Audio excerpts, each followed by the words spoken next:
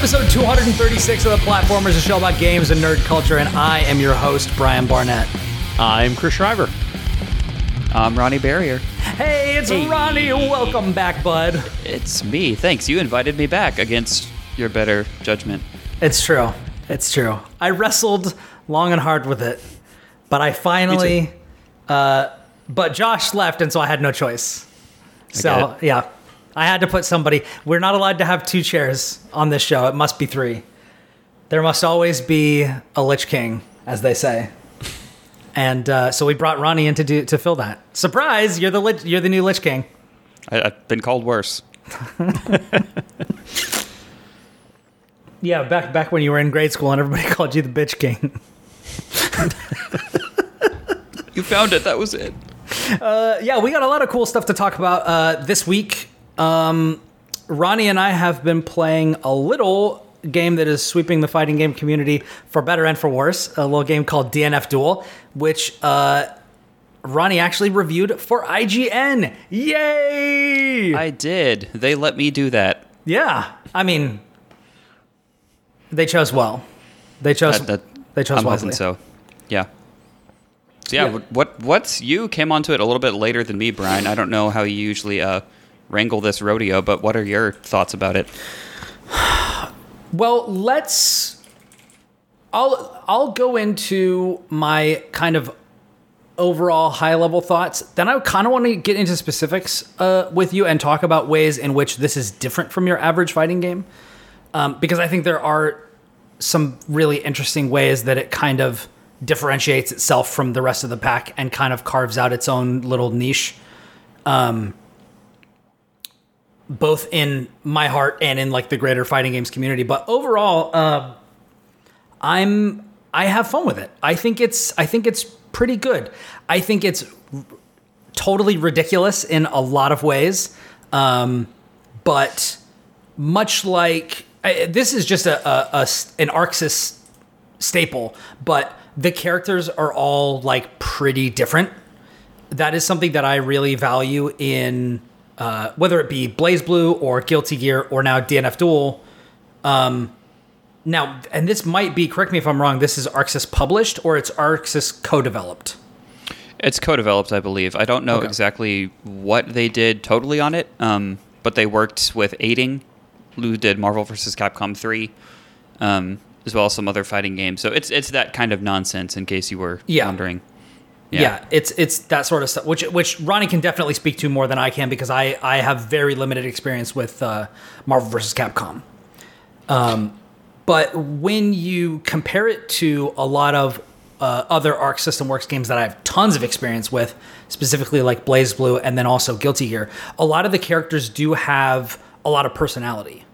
So, like, Berserker is very reminiscent of somebody like Ragnar the Blood Edge, which is the character that I played in BlazBlue, and, like, some other characters. The mechanics aren't exactly the same, although some of them kind of are, but, like, just as far as, character flavor. You know, Enchantress has some things that are similar to Carl Clover and other, like, puppet characters from Arc System Works games. There is more to differentiate them because there are some characters that just are not much like anything that they've done before or are like things they've done before but like taken to 10, like Ranger is different. Is Ranger kind of similar to Happy Chaos, but like what if you didn't have to manage resources almost at all and you could just shoot people across the screen and be totally ridiculous? I mean, yeah, you say that I think that's just everyone.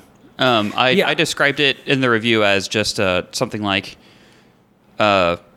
just a wild game with nonsense characters and nonsense moves. It's they bump everyone's power up to 11 and just say, all right, deal with it. Like, yeah, you've got 12 things you can do that are unfair, but so does your opponent. So you have to just kind of go with it from there. I think the best way I heard it described was a game with MVC and Marvel vs. Capcom-like moves, but with Street Fighter movement, which are two things that are kind of incompatible, because if you look at MVC, people are super jumping, 3 heights above where the screen should be and like shooting giant blasts down to the corner and just covering the screen constantly. So imagine that, but you can't get out of the way most of the time. And that's a lot of what DNF Duel is. Yeah, and there's no air blocking. No air blocking, no air dashing unless you're playing Dragon Knight or like Kunoichi has a double jump. There's like certain command jumps, but it's a relatively grounded game for how crazy it is. It's really nuts, but it's also committal. So Yeah. it's one of those scenarios where, yes, Hitman has a crouching medium attack that goes 2/3 of the way across the screen, but Ranger also has guns that can shoot you from across the screen. Launcher has rockets that come down from the sky. Like, there's just screen control is so accessible to so many characters, and because you can't block when you jump, staying on the ground is more advantageous than in other fighting games I've played. Because I think in every fighting game that I've played, you can block in the air. I think this is the first one that you can't. It's become pretty common. Yeah. Lately. I think what really made it kind of click for me, when I first started playing, I was like, this feels clunky, this feels heavy, I don't really like this. But the fact that you are under constant threat at full screen at all times, I think kind of makes you always have to be on your toes, even if it seems safe. Because like you said, I mean, Hitman, Vanguard, all these different classes have a low attack that's super quick, that can cover 2/3 to anywhere from there to full screen, and then convert that into major damage, into knockdown, and the match is over. So, forgot to duck across the screen, too bad. That kind of thing. So, they let it be tense, and they let it be weird without, I think... I can't say it's not unfair yet. There are like things like infinites in the game that they're working on patching out. There is some stuff that's just busted, but that's just par for the course fighting game right now. And it's hard to say what the long-term health of it is going to be. But as for right now, I think they were like, yeah, let's just give everyone nonsense and kind of see what happens. Yeah, and that's kind of... I'm really curious to see how the meta shakes out because everything is so ridiculous. I think I saw someone say something on Twitter, which is like, we don't really know how much of the nonsense that feels like nonsense now is actually nonsense, which I've definitely experienced before because... not necessarily in Guilty Gear, but in very early Dragon Ball, Goku Black was like considered to be extremely powerful. And even though they didn't take hardly anything away from him, his power level kind of scaled off, and he just fell off a cliff and is largely considered... I don't know about their most recent patch because there's a lot of stuff that they gave him, but until this latest patch, he was considered one of the worst characters in the game because he didn't really have ways to open people up. It was stuff that was tricking people early on, but once you know to look for it, it's not really a threat. And yeah, I wonder how much of that is going to be true here. Some of it is like when you and I were fighting, I've been playing Ghostblade primarily, and you were playing Dragon Knight. A lot of round starts, you would jump up into the air, do an air dash, and I'd be getting pressured. But then as soon as I learned, I can do my forward mana attack, and I can have my ghost slice upwards into the air and then slice backwards, and then you can't block in the air. Like, now I can take advantage of this situation.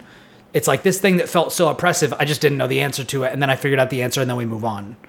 Yeah. Mitchell Saltzman, who I think has been on the show, is also at IGN, one of my friends. We play with him a lot. He put it in a really good way in that it's just a game of knowledge checks. Like, if you don't know what the other character can do, you're going to get your teeth kicked in until you can figure out what they do and what you have to do to stop it. There's giant fire tornadoes that cover the entire screen. There's giant fire wheels that cover half the screen. And, like, yeah, if you don't know, like, what to do, you're just going to be stuck there, and it's gonna give you a bad day. And, Chris, I don't want to take you out of this completely, but just hearing that a game has all these insane characters who could do crazy things, does that make you want to play it more or less as someone who doesn't really go into fighting games? I would say it's less, only because of what sounds like is a time investment, right? Like, given that you need to know, like, Brian and I have this really bad habit whenever a new fighting game comes out where he'll say, we got to, like, I'll pick it up and he'll say, we have to play together. And he'll have played it for, 3 weeks, and then I play it and he just kicks my teeth in over and over again. And this seems like the perfect type of scenario where not knowing anything about how any of these characters behave, and him, at that point probably knowing the vast majority of the roster, it seems like the type of thing where it's like, if you don't get in there from the jump, and you go into an online match, like you're gonna have a bad time. Now, if you're into the type of fighting game where there is a lot of, it's more strategic, right? It's less. It sounds like it's less reactionary. I mean, obviously every fighting game has that, but like it's less skill and more just like you said, that knowledge check, that and making sure that you have like the full breadth of what's happening in this game. It's really, do you like it? Does it look cool enough, and do you like it enough for the investment? Yeah, for sure. It's tricky because this is a fighting game question that I don't know has an answer. But how do you get more casual people into it, and how do you keep them in it? Because it's probably one of the more frustrating genres out there, because if someone knows what they're doing, or if they have solid fighting game fundamentals coming from other games, and a quote-unquote beginner or someone who's not really in the genre all that much jumps in, how do you keep them from not, pulling their hair out and then leaving immediately, being like, well, obviously I'm years behind in this, how do I even do this now? And so they do things like simplified controls, which this game has, like special moves. You can just press a direction and a button, or just a button by itself, so you don't have to worry about, fireball motions or dragon punch motions or 360s, crazy stuff like that you have in Street Fighter. So I don't know how you on-ramp people smoothly and have them keep going and not hit that wall of frustration. I don't know if there's an answer there, Brian. Do you? I'm not trying to... I feel like I'm hijacking your podcast and asking everyone the questions. I mean, this is why I asked you on, because you're great to have on the show. Do you have thoughts on that? Yeah, I do, and I think that Arc System Works is one of the better companies as far as handling this, and I think that how big Dragon Ball is partly because of the license, of course. Dragon Ball is huge. But I think also it's adding things like auto combos. It's adding things like things that are easy to input but are still really flashy and satisfying and powerful. Like things that are easy to do but are powerful. And I feel like this is where DNF Duel kind of excels. As much as there are knowledge checks, and as much as it might feel, Chris, like if you don't get in on the ground floor, you're kind of screwed. I actually don't think that's the case with this game.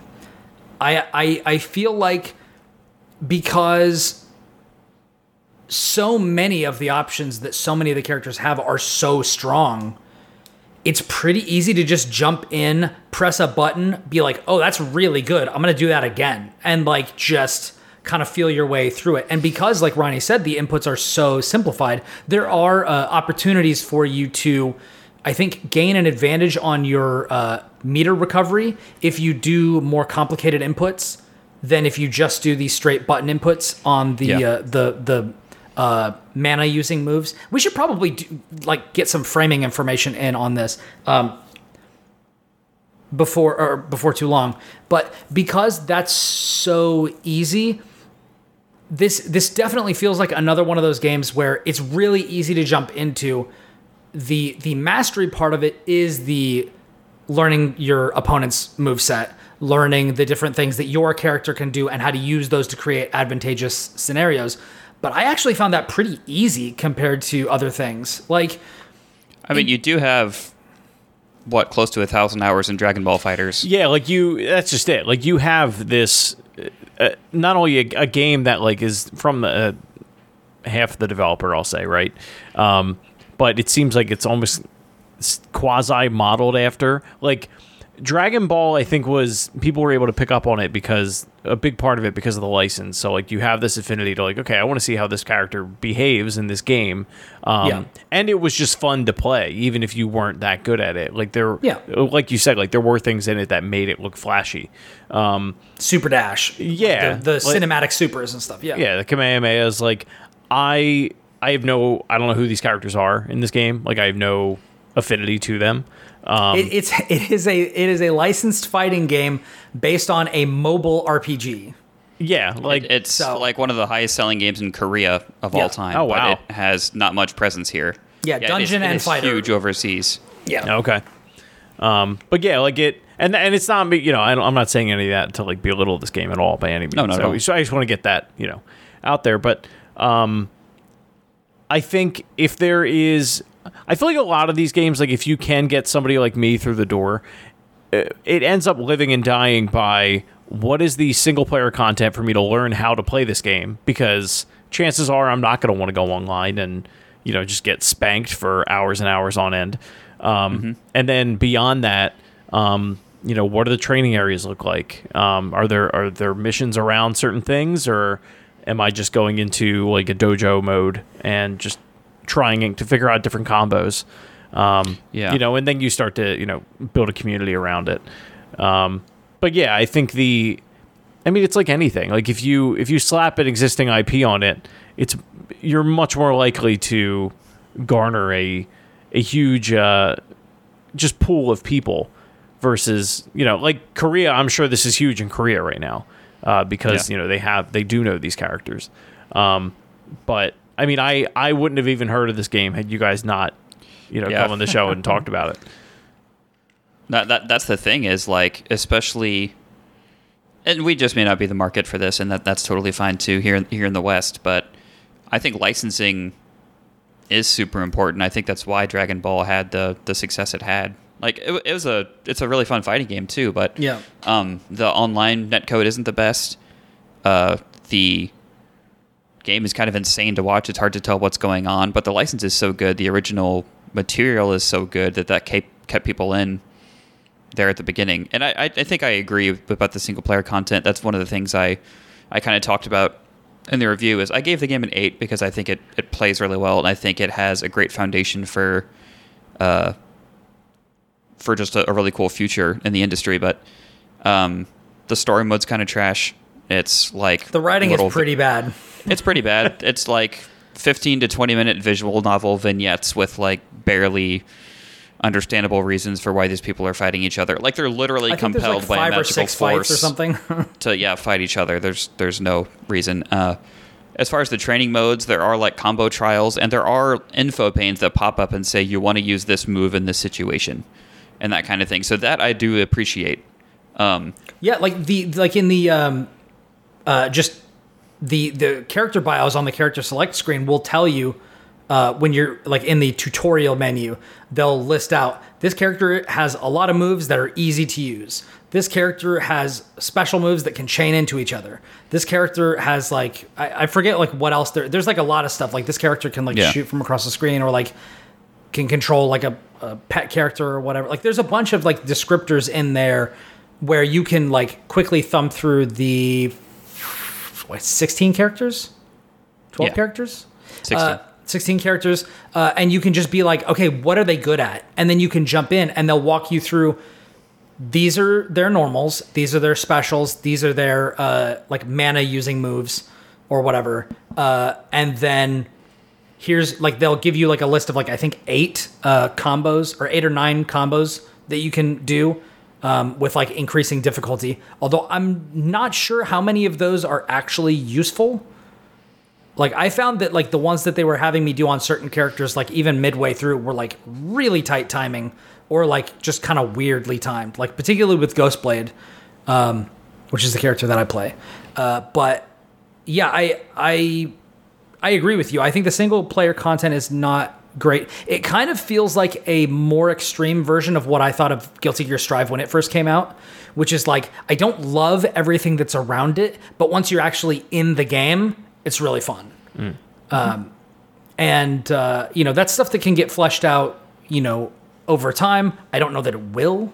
I don't know, Ronny, if you have any. Yeah, it's kind of seems like they're... When you have like names like Striker and Grappler and Ranger, I think they're less concerned about the stories of the characters and more just about the mechanics and how wacky it can get. Yeah. Which is fine. So but, totally. So an interesting thing about this game and where it kind of differentiates itself from other games is there is a block button. You can still block by like holding backwards, but you can also just hold like, I think, right trigger or something. And that will just set it to whatever you want. That will just block, and it doesn't matter which side somebody attacks on. So if somebody is trying to set up like a left-right mix, if you use the block button, that just negates it. It doesn't matter, and so that makes defense easy if you're focusing on actually using the block button. But also, the game still has a grab, and it's also got a dodge roll, which is really interesting and important to use. You hold the block button when you're holding a directional input. Actually, I think you can only roll forward, right? Yeah. Yeah, you can only roll forward, but you can roll like through your enemy, which is a great way that I've used to like escape pressure that's fake, or like try to, if somebody's trying to set something up, I'll just roll to the other side of them and then punish them from the back, which is interesting. And I don't think I've played a game where you could do that. I think the closest, actually, I think Persona you can do that, but I think that's the only other one that I've played where you can. They're getting mixed up in my head. I'm pretty sure there was one in Grand Blue, but I don't remember if it had the same properties. Yeah, I didn't play that. Think about the rolls, you can get thrown out of it like crazy. So, oh, interesting. Yeah, there's definite disadvantages to using it, but I mean that's a fighting game. Any mechanic that you can have, there's going to be a counterplay to it. Yeah, there's layers. Yeah, I'm not a huge fan of the block button. Even in Mortal Kombat, I didn't like that really either.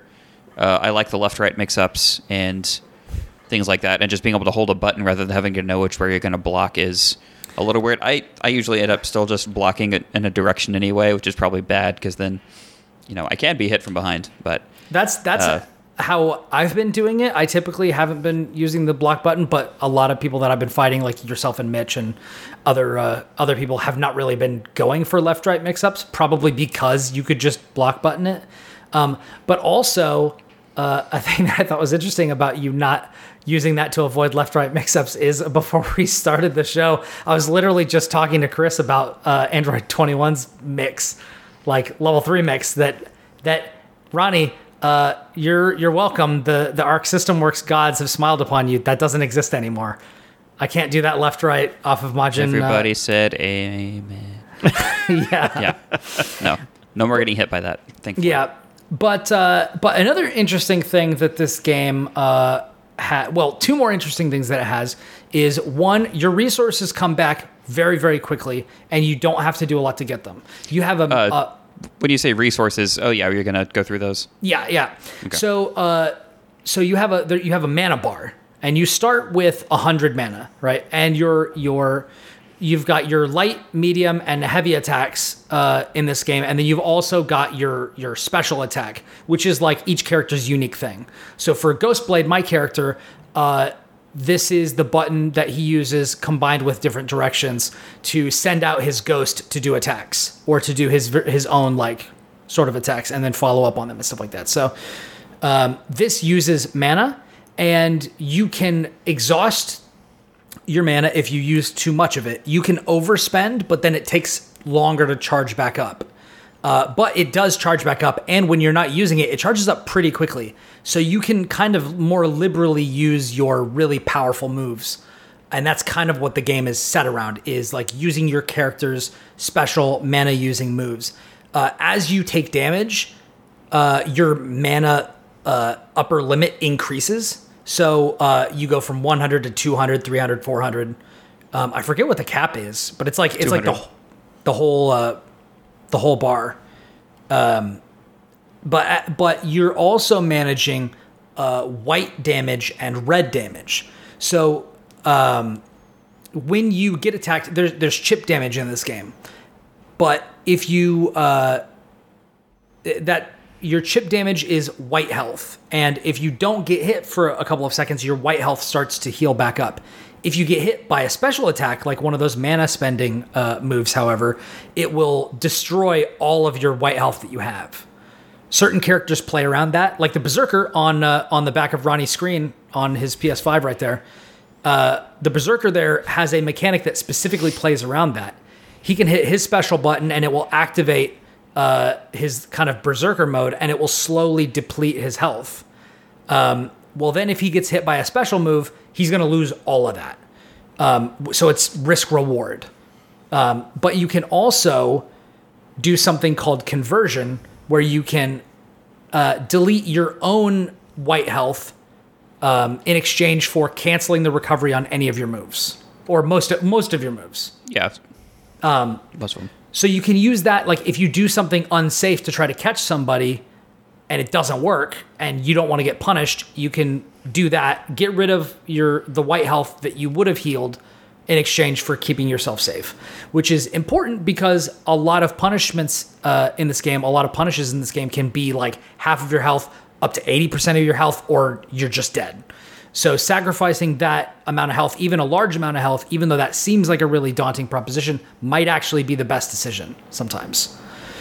So even though the game is overall very simplistic with like light, forward light, back light, like just these directional input, like simple inputs, systems like that kind of give this game its depth. So instead of being necessarily execution heavy to just get in the door, that stuff is kind of saved for strategizing about how you're going to use these different systems, or getting into like really advanced combos for like maximum damage or what have you. So it because of that, I do actually feel like this game is more approachable than a lot of other ones. Like you don't really have to learn about rapid cancels or things like that the way that you do in Guilty Gear. At least that's how I feel about it. Ronnie, what do you think? Yeah, I kind of said in the review that I think it's got a really good, smooth on-ramp there at the beginning, and then people are going to hit a brick wall for a while. And if you want to bust through that wall enough, there's a really great game on the other side of it. I think if someone like Chris were to pick it up, I think you would have a lot of fun with it for a few hours, but like going up against someone who understands those systems would be really tough. And I think the game is niche enough to where casual people playing it are going to fall away pretty quickly, I think. I don't think there's going to be anyone but the people who really understand the systems playing for a while. I can't speak for the Korean market. The first day I played in ranked matches, I did play some people from Korea. It felt pretty good. In terms of netcodes, maybe there will be a kind of a thriving scene there. But I don't know. I think people... It's almost like a deer in headlights or like a false sense of security situation to where it's like, oh, this is pretty... Oh, no. Oh, no, what am I up against? That kind of thing. So, I don't know. We'll have to see. That's... Trying to predict the longevity of any fighting game is kind of a fool's errand. Yeah. But I think there's enough there for it to stick around for a while, for sure. It definitely has promise. Yeah. I like it a lot. I think it's great. Yeah, it's well, yeah. You do think it's great. Great point oh. Great point If anyone is curious, I just saw this and thinking I'm lying about all this. I know I only have one trophy on PlayStation, but I reviewed it on PC. So yeah. I just have it up here for the very pretty background art. The shirtless man back there. He's ripped. He's ripped out of his mind. Chris, where did we lose you in there? Was it somewhere around white damage? Yep. almost I saw the exactly. eyes go. Yeah, I was like, okay. Yeah, it happens, but I was trying to give an explanation of it. And Oh yeah, that wasn't a knock on you, Brian. I'm just in terms of like mechanics of the game. I'm trying to figure out where it would lose someone. Yeah. Well, no, but it's also like, if it's a like, and again, this is no offense to the game or you guys or whatever or the fighting game community. This is a game I will never play. Like, for sure. It's just never going to happen for me. Yeah. But I will more than gladly sit quietly while I listen to these two intelligent human beings tell the world about this new title. Thanks, man. DTF Duel. Did you have anything else that you wanted to say about it? I hope they patch that Crusader Infinite. That's very annoying. God, it's so easy to do, too. Yeah, you can... Crusader, big Jesus man. You can... I'm gonna keep bumping this. You can knock someone to the ground, press one button over and over, and then kill them to death. They just die. Oh, wow. There's some busted stuff. It does need to get patched soon. It's an aiding game. They're all busted when they start, and they're busted at the end. It's the fun part during the middle that you get to enjoy. I mean, I think Marvel vs. Capcom 2 is one of the most busted games out there, and it's just a true classic. So busted isn't always bad. Busted can be super fun. But one button infinite's not as much fun. They should fix that. Yeah. Dead or Alive 2 and 3 also had a few of them. Yeah. But yeah, it's good. It's good. I would recommend it, particularly if you're I know that there are some people who are not satisfied with the recent patches for Guilty Gear Strive and Dragon Ball Fighters. And if you're not like in the KOF camp or something like that, and you don't have like something, you're looking for something new, like I think this is interesting enough to check out. And it's I think it's what, like $50? I think 50 in the US. There's a kind of a controversy around it to where it's priced horribly in other regions. I can't remember where, but it's like way more expensive than it should be in some places. But it's $50 US, I believe. Yeah, it's 50. Yeah, It's 50. And it's available on PC and PlayStation. Yeah. Ronnie, Cool. Chris, why do Xbox players never get fighting games? What is your theory on this? other than Mortal Kombat, it's kind of a uniquely Japanese genre. There's so many anime fighters. There's KI, I guess, also. KI, yeah, of course, for Microsoft. But that's a great question, and I think they've been courting that for a while. I mean, Dragon Ball Fighters is on Xbox. Street Fighter 6 is coming. It seems like specifically this generation there haven't been like, at least as far as that what was it, Guilty Gear? Guilty Gear Strive. I know there was at least one or two other ones that for whatever reason, and every time it comes up, Brian is usually the one to ask that question, so I figured I would ask it for him because he doesn't like using his PS5. Oh yeah, I've heard Brian's woes with that D-pad. It's so bad. It's fine. We can argue about this later. Yeah. I mean, Xbox does not have a great foothold in the Japanese market. I mean, that's no secret. Yeah, I'll hand it to them though. They are working on it. Like they are. They put several games that were PlayStation exclusives for a while, and were either justifications for me and like stuff that I had held in my heart as like I'm always going to be buying PlayStations, like Disgaea or like Persona and things like this. The Game Pass PC got Disgaea 4 complete and like some other stuff like that, and Persona is coming to Xbox, so they are working on it, and I do respect that a lot. Street Fighter 6 is coming to Xbox, which is nice. So I think that this is just something that's been. I think it probably part of it is due to the fact that like I think Ronnie was leaning into that, like a lot of the biggest fighting games are made by Japanese developers, and Japanese developers typically end up putting their games on Japanese platforms first. And also, now that I think about it, bringing up Street Fighter 6, I think Street Fighter 5 being PlayStation exclusive was a big deal, like bigger than we realize. Yeah. That was before Monster Hunter World. That's when Capcom was in kind of a dire straits, and they could take a deal like that. Right now, they can go everywhere because they're back on their high horse. But I mean, and if you they think actually about said the Capcom management said that they were focusing on PC also. Yeah. So, but if you think about 360, I mean, Blaze Blue, those were all on there. Virtua Fighter was even on 360. There was a lot of, I mean, DOA was still big back then before they microtransactioned it to death. But I think Street Fighter 5 coming out on PlayStation only was kind of not a death knell, but more of a canary in the coal mine of like, this is where fighting game players need to be. Yeah. And fighting game enthusiasts like are fans of the genre, usually not just one game. And so they kind of made their decision early.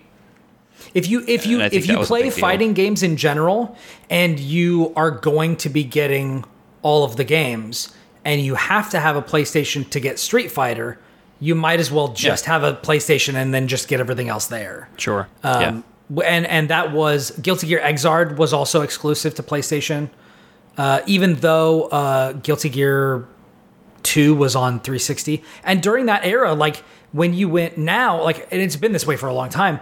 Nowadays, when you go to like fighting game tournaments at venues or during like professional tournaments and things like this, like PlayStation is the standard console that you're playing on. So I mean, Sony just bought EVO, the biggest fighting game tournament in the world. Exactly. Yeah. But like during the 360 era, that wasn't the case. You'd show up to a venue and they'd be playing on 360s because that was more reliable. There was more stuff there. There were a few things that were like where either special editions or second versions of the games were only showing up on PS3, like Persona 4 Arena. Like Persona 4 Arena, the first one showed up on both platforms, but I think Persona 4 Arena Ultimax was only on PS3. Yeah, I might be misremembering. I get them mixed up because the Japanese version is called like Super Ultra Suplex Hold, which is the title that I want to keep in my head, and then I can never remember where they go. And then there were like little differences between stuff. Like I think the special editions of like the Blaze Blue games still came out on both. I had them all on 360. Yeah. So and I found that like really interesting because I'd played before that I'd played fighting games all with a D-pad, but once I got used to playing Persona 4 Arena on the 360 controller, I just used the analog stick as my input, and it like worked totally fine. It like totally I was able to totally adapt my way of playing to that platform. I was a stick player all the way through 360, and then that got too expensive, so I had to stop. Yeah, I was stick on PS3, but then when I switched to 360, I stayed on the pad. Yeah, and then I was pad until very recently. But I remember that. Yeah, it's interesting. I feel like this is something that hopefully was only a big deal during the PS4 generation, and now we'll get more games going more places, hopefully with crossplay, because that's a huge deal. Because like Ronnie was saying earlier, like these games live and die by their longevity, by people being engaged with the community for long periods of time. And if we loop together PlayStation and PC and even Switch and Xbox, and we can pool all these players together so they can all play together, it's going to mean for a much more healthy fighting games industry. It's going to make for healthier competition and things like that. And way more people are going to be able to enter tournaments, which is awesome. So. For sure. But yeah, DNF Duel. It's really good. Check it out. It's great. And hit me up if you want to play. If you want to get ghost bladed. Okay, what do we want to talk about next? I've got a couple of other things. What I'm bringing this week is Cuphead, The Delicious Last Course, and Yurukill, The Calumniation Games. Or we can talk about whatever you guys got. You lost me on the second one. I'll explain it. It's weird. We can talk about Cuphead first. You seem eager given your shirt. Yeah, I don't have a shirt for the other two games. I don't have a DNF Duel or... You're not going to rip it off and have a... Yurukill shirt. Every topic you just keep... Yeah. I wear layers. So we can talk about Cuphead. Cuphead, The Delicious Last Course. This is something that a lot of people have been waiting for, and I was really excited to get my hands on. Thanks so much to the wonderful people. I've beaten it, so it's like okay. Yeah. What you say, you were excited. Past tense. I was like, what's happening? It sounded like you were like, I was excited, and then I played it, and now I hate myself. Okay, I'm glad it wasn't just me. Yeah. No, like you're building this up here. Yeah. I might be. You don't know. You don't know me. Anyway, big thanks to the people over at Pop Agenda who sent me a key. So this is around 4 hours long. It's really affordable. It's only like $8 for the DLC. Asterisk. It's only 4 hours long if you can beat it. True. It could have been a lot longer. Yeah. But that is 4 hours give or take, because I also when I was reviewing this, I was playing it on PC. Previously, the most that I had played Cuphead, I'd played it on like a couple of different things, like on Switch and Xbox and stuff. I played most of it on Xbox, so I had to replay some of the beginning, go through, get some of the coins, beat some of the bosses, and stuff like that, just to kind of like get back up to speed. And like, it had been a while since I played Cuphead before this, before I jumped into the DLC. So like, some of that 4 hours might be like, I don't know how accurate the Steam clock, the play clock is, and then how much of that was me like doing run and gun levels trying to get coins or whatever. How much of that was me playing the original game. But somewhere around that, there are 7 bosses in the DLC, which is a pretty healthy helping, and they are widely varied. So it really does feel like you're definitely getting your money's worth. There's also a lot of cool upgrades that are in this one. There's some cool puzzles. The art, as always, is just beautiful. The music is incredible. Definitely still as rage-inducing as the original. But I had a freaking blast with it. Like, it's so good. It definitely goes on my favorites for the year list. One tip that I will give to people if they are going to play the original game and then this, is save some of your coins. If you want to buy the new stuff, save some of your coins from the original game before you bring it in. Like, don't buy everything from the original game before you come in, because the way that you unlock coins in the DLC is different from the base game.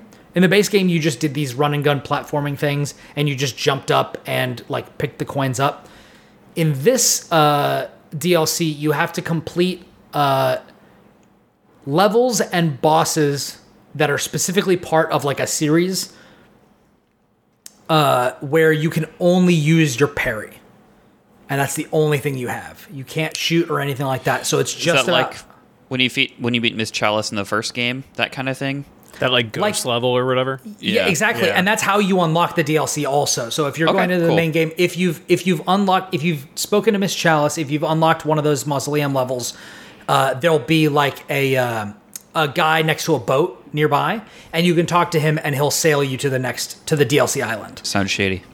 It definitely is. But yeah, so they are like that, but the difficulty is cranked way up. And you can definitely die. Like, it's not like one of these things where, I don't actually remember if you could die in the mausoleums. I aced all of them. Yeah, they're not hard, so I don't know. I actually literally just played that with my brother last night. He came over, and we just started from the beginning because he had never played it before, and we got to the mausoleum level, and I was like, this level's easier than I remember. Yeah. Yeah. So the just to give you an example, the first... in the first area, it's all set around like chess. Like the specifically the coin levels are set around this king's competition around chess. So you're in this bottom level, and there are a bunch of pawns at the top, and their little round heads are all pink, and they drop down and then run across the screen from one side or to the other. So you have to dodge them falling, and then parry their heads. Once you do that, their heads disappear. They can still go up to the top and jump down again, but you have to parry the ones that are still pink until you clear them all, and then that ends the level, and you get, I think, 2 coins for that. Okay. The end one is you have to fight a boss, but the way that you fight the boss is running left and right in the background, throwing stuff at you all over the place, and there are cannons that are like rotating left and right, and you have to parry them while they are matched up with where the boss is, but there's also like a slight trajectory time. It's really difficult. Oh my god. It's really difficult, but it's not essential because that's not a main boss. That's just if you want the coins. But I wanted to get all the stuff from the shop, and you have to do that to get that. They do introduce some good new weapons. Like, I really like the new tracking weapon. It's a weapon that shoots straight forward, kind of. It's kind of like a split the difference between the main gun that you start with, the blue one that just fires straight, and the homing one. What happens is it's a pink shot, and it moves forward for a while, and then if it hits something or it doesn't hit something, it will ricochet and home towards whatever's close to it. So it's pink. Can your teammate parry it? No. So that's like the only pink thing in the game that's not parryable? Oh, maybe it's red. It's, I don't know. I didn't play multiplayer, so I don't actually know if you could parry it. I wouldn't think that you'd be able to. That'd be kind of cool. But it might not. It's not like the same color as pink parrying things. Yeah, that was one of the coolest things from the base game is you just knew anything that was that shade of pink you could parry, and you probably needed to for a mechanic. So I was wondering, like, could a teammate parry it and then like set off a mini explosion or something? Or if you can, oh baby, that's gonna be awesome. I need to test this out, Ronnie. If you have this game on PC, let's test this out. I have it on Switch, but I'll figure something out. Okay, but yeah, it's really good. I used that actually for a lot of fights. I think I did the spread shot as my second weapon, and then the homing one as my first. But one of the big things about this game is you can play as Miss Chalice.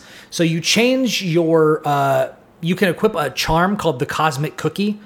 And this has to do with the whole bakery thing in this game. The premise is Miss Chalice is trying to regain her body and not just be trapped as a ghost. So this baker is like, hey, if you gather these 6 ingredients, I can make a pastry that she can eat, and then she can get her body back, and it'll be great. Until then, she actually has to trade places with one of the characters. So you still play as Mugman or Cuphead in this game, but if you're wearing the charm, the Cosmic Cookie, it will switch you with Miss Chalice, and then you'll play as her. She's got new mechanics, too. She's always has a double jump, which is incredibly helpful. She's also got an invincible roll across the ground, an advancing roll that's invincible. She's also got a dash or air dash that's on the parry button, and it's also a parry. So she's got like an advancing, she moves forward like an inch or two and parries while she's doing it. So this lets you set up kind of different things. So you have a lot more movement. You can double jump and then parry and get like kind of extra movement that Cuphead and Mugman don't have. So is she like the Funky Kong to Donkey Kong in Tropical Freeze on Switch? Like, is it like something? Oh, I did not play Tropical Freeze. Yeah, Funky Kong's like easy mode, right? Yeah, like I guess does this create a easier version of the, like I guess can you go back to the base game as her? Yes, you can. Okay. So I would say she was easier except for one key thing. Her dodge is not invincible. The only invincible move that she has is her roll, which can only be done on the ground. And because most of my gameplay was done with the invincible dash charm, that really made things difficult for me. I still played the whole game as her because that's what I was trying to, like, I'm trying to like examine how is this character, all this sort of stuff. I'm looking at it from like a critical standpoint. I want to look at what this character does for the game. Within the content that they created for her. Exactly. Yeah. And she's great. Like, I got very comfortable using her, but it was, instead of dodging through things, I had to plan and work my way around using the double jump, which is fine. Like, I got through it, but there were times when it was harder because I didn't have a move that I could just use to get out of jail free and just invincibly dash through something. But because that invincible dodge is a charm and the Cosmic Cookie to play as Miss Chalice is also a charm, you can't use them at the same time. Right. I want a Cosmic Brownie right now. No joke, man. No joke. You got to stop saying Cosmic Cookie. Yeah. Let's see. So there's 6 main bosses.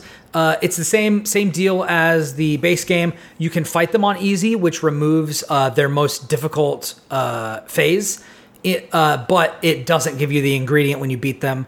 You have to beat the actual 3 phases, the full 3 phases on normal difficulty to get the ingredient and then enable yourself to fight the final boss. But I think that some of the ideas that they've put into this are like really, really unique. I think that usually plays to the game's benefit. There was one boss fight that I found like pretty obnoxious. There's a dogfighting one where you're fighting a series of enemies, and one of the phases, the enemy will come from the background and like bite and twist the camera. And then you have to, your input stays the same, but your, like, the directions that you're looking at change. So like you can be going, oh, I'm going left and right, but it's actually like inverted because you're upside down. And it's a little difficult. It was a little difficult for me. Like, your mileage may vary, of course, but like, you remember back when I was complaining about that Owlboy boss fight where it like kept rotating the camera, but kept your like input focused on like the same sort of a thing. Yeah. So like you could hit left and not actually move left on the screen because it was based on your character movement. I found that really disorientating. But generally I think that the new mechanics and or new ideas that they have for boss fights are like really good. Okay, one thing I need to ask about, because it was not clear during that entire last explanation.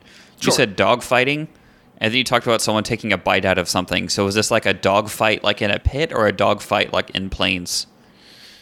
In planes. Okay, thank you. But there's actual dogs. There is actual dogs. It is So a it's dog dog fight. fighting. It is literal and back at the figurative. It is literal and figurative. You are fighting canine military members in jets. Thank you. Yeah. No further questions. It's real cute. It's great. Sounds like it. But it's beautiful. It's fun. I love it. It extends what is one of the best indie games made in recent memory, like to like an even further degree.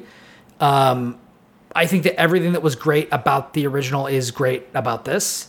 And I think that some of the things that it does in the boss fights are more creative, more expansive, more involved.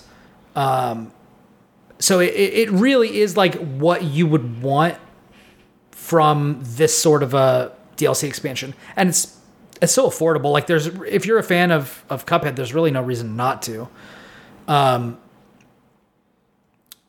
I find it a little annoying that there were that you got coins not based on more like run and gun platforming levels, but it was like locked to this like competition. Which means that unlike in the base game, you can't just run from run and gun level to run and gun level, load up on a bunch of coins, and then buy stuff you want. You have to beat that one, get to the next one, beat that one, get to the next one, and you don't actually get that many coins for doing it. That I found a little bit obnoxious. And I really think that this DLC nails home that like Cuphead really needs a Celeste-like accessibility menu where to make this game more accessible to more people, because this game is hard as shit, but it's so beautiful and it's so inventive that like I really think that they need to like give people like infinite jumps or like way more health or like just options for people so that more people can play this, because it's so good. Like it's so good. I really want more people to be able to play this, but it's so hard. So I've said that for a long time. Like I think Celeste really nailed it. Celeste is harder than almost any game I've ever played. But it also has that thing over here where it's like, hey, like we want this to be difficult. It's difficult because that's kind of the point. But also, if you just want to see it, here's invincibility, infinite jumps, infinite dashes, like this sort of stuff, just so you can do it. And I think this game would really benefit from that. Honestly, I'm kind of surprised that they didn't do that with this release. Given the number of games that have come out that have had those features. And I get that Cuphead is almost treated similarly to like a game like Returnal, where it's like, no, it is hard for hard's sake.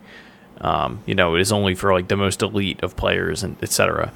But given my nephew is 3 and loves the Cuphead show, I still don't understand how I'm expected to like, hey, you like the show, try the video game, and then he just can't do it. It doesn't learn today. add up. Yeah. That's a great reference. I think the counterpoint to that would probably be that like when we were growing up and it was SNES or arcade games that were really tough, like we just played it until we figured it out. Like we just played it until we learned it, and like that was the thing. I mean, that was also a byproduct of the arcade era, though, because like those games being hard was a core tenet of the design because they needed you to put more quarters in. So they can make their money, yeah. Yeah. Yeah, like those games are, by design, like, it wasn't that it was hard. It was that certain things in arcade games are literally impossible so that they can get more out of you. Like, they're made to be unfair, yeah. Right, but like Dragon's Lair. But I look at like Cuphead and compare it to like Mega Man 2, 3, the original DuckTales, like insert NES game here basically. And yeah, with time and patience and, you can develop the skills to be able to play those games. But like having played all of those games and beaten them, I still feel like Cuphead is harder than all of those. Yeah. a hard I game. mean, while you're playing through Mega Man's levels, you can get your health back. Like, yeah, now, exactly. like, they added a new charm. If you're not playing as Miss Chalice, there is a new charm that gives you health back on your first, second, fourth, and sixth parries, I think. So, like, you can potentially get health back if you use that, but, like, you can't play as Miss Chalice and do that. Right. So it's like, you know, if you're trying to do that, then you got to pick your poison, you know. Yeah. And I do think that, like, with homing shots and stuff like that, like, there is an argument that, like, you could literally just hold down the attack button and just focus on dodging, which is, like, what I do for a lot of them. Like, for a lot of those, like, I'll use, like, a homing ability and I'll, like, just focus on just defense, which is, like, a totally viable strategy. But I think that they could go further and really lean into, like, making this game, like, because I think you could totally blue ocean this game. Like, I think you could definitely have this be something that's not just for the most hardcore people, and I think it would benefit. I mean, me as a player and as a critic who loves this game but recognizes sometimes I want to play something for fun and I don't want to just beat my head against a wall until I get it. And the fact that this game, I think, has a lot of potential for that, but it's not really capitalized on, it kind of bums me out, you know? Sure. You got to wonder how much of that is just if they didn't have the resources. I know they were adamant about not crunching their team. This game still took years to come out for a relatively small amount of content, like incredible content from the sound of it. Yes. But like, it's all super high quality, but it's only one island. Yeah. I wonder how much, because I'm honestly completely ignorant of what that would take. I wonder how much more time that would take, how many more resources to do something like that. Yeah, I mean, I don't know. Generally, well, Celeste being the exception, right? Because that team, I think, is also, like, famously small. Yeah. Yeah. You know, but I think of, like, you know, the Naughty Dogs, the Insomniacs, like, these studios that are gigantic, you know, have hundreds of people at them. And it's like, yeah, look at all the accessibility options. It's like, yeah, they have entire teams dedicated to be able to do that. Yeah, for sure. Yeah, like The Last of Us or something like that, yeah. Yeah. Yeah, but I think it's great. I wish it had, like, those few extra things that would just take it to, like, an absolute 10. But as it stands, like, I mean, this is definitely, like, within the, like, 9 area for me. Like, it's so good. It's so good. I've actually been tracking my game of the year rankings as I, like, finish more games. I'm, like, adding them, like, to the list, and, like, would I put it above this or below this or something like that? It's all Dragon Ball, huh? What's that? It's all Dragon Ball.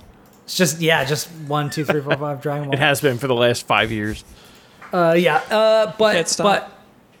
I definitely think that Cuphead is definitely in the top 5 of the year for me. It's so good. The things that are above it are things that I think are just, like, exceptional, but I definitely think that Cuphead deserves to be talked about, particularly if this just falls in under the DLC category. Like, what else is going to beat it this year? Like, as far as DLC, like, has there been other, like, notable DLC that's come out that's, like, Lab Coat 21?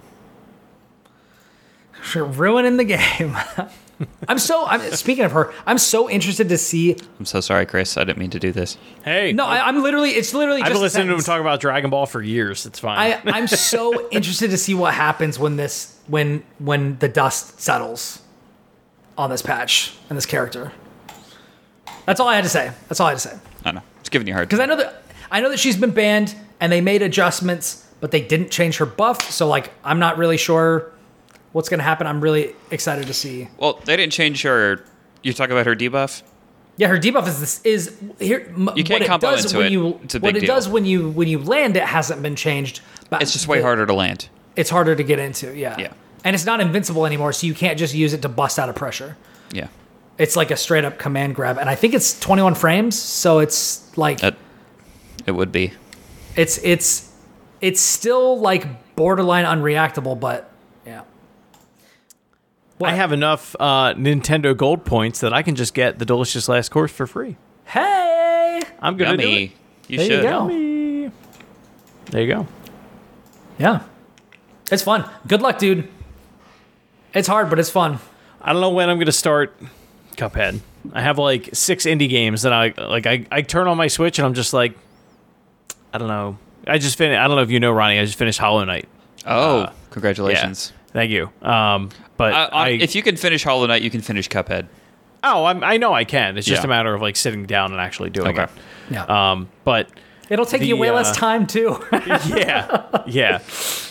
But there's like it's like that Eastward. Oh, man, I need to play that. Ronnie got that for me, and I really loved the start of it, but I stepped away for something else. What's the one that you did that's kind of like Dark Souls? That it's like a lo-fi vibe.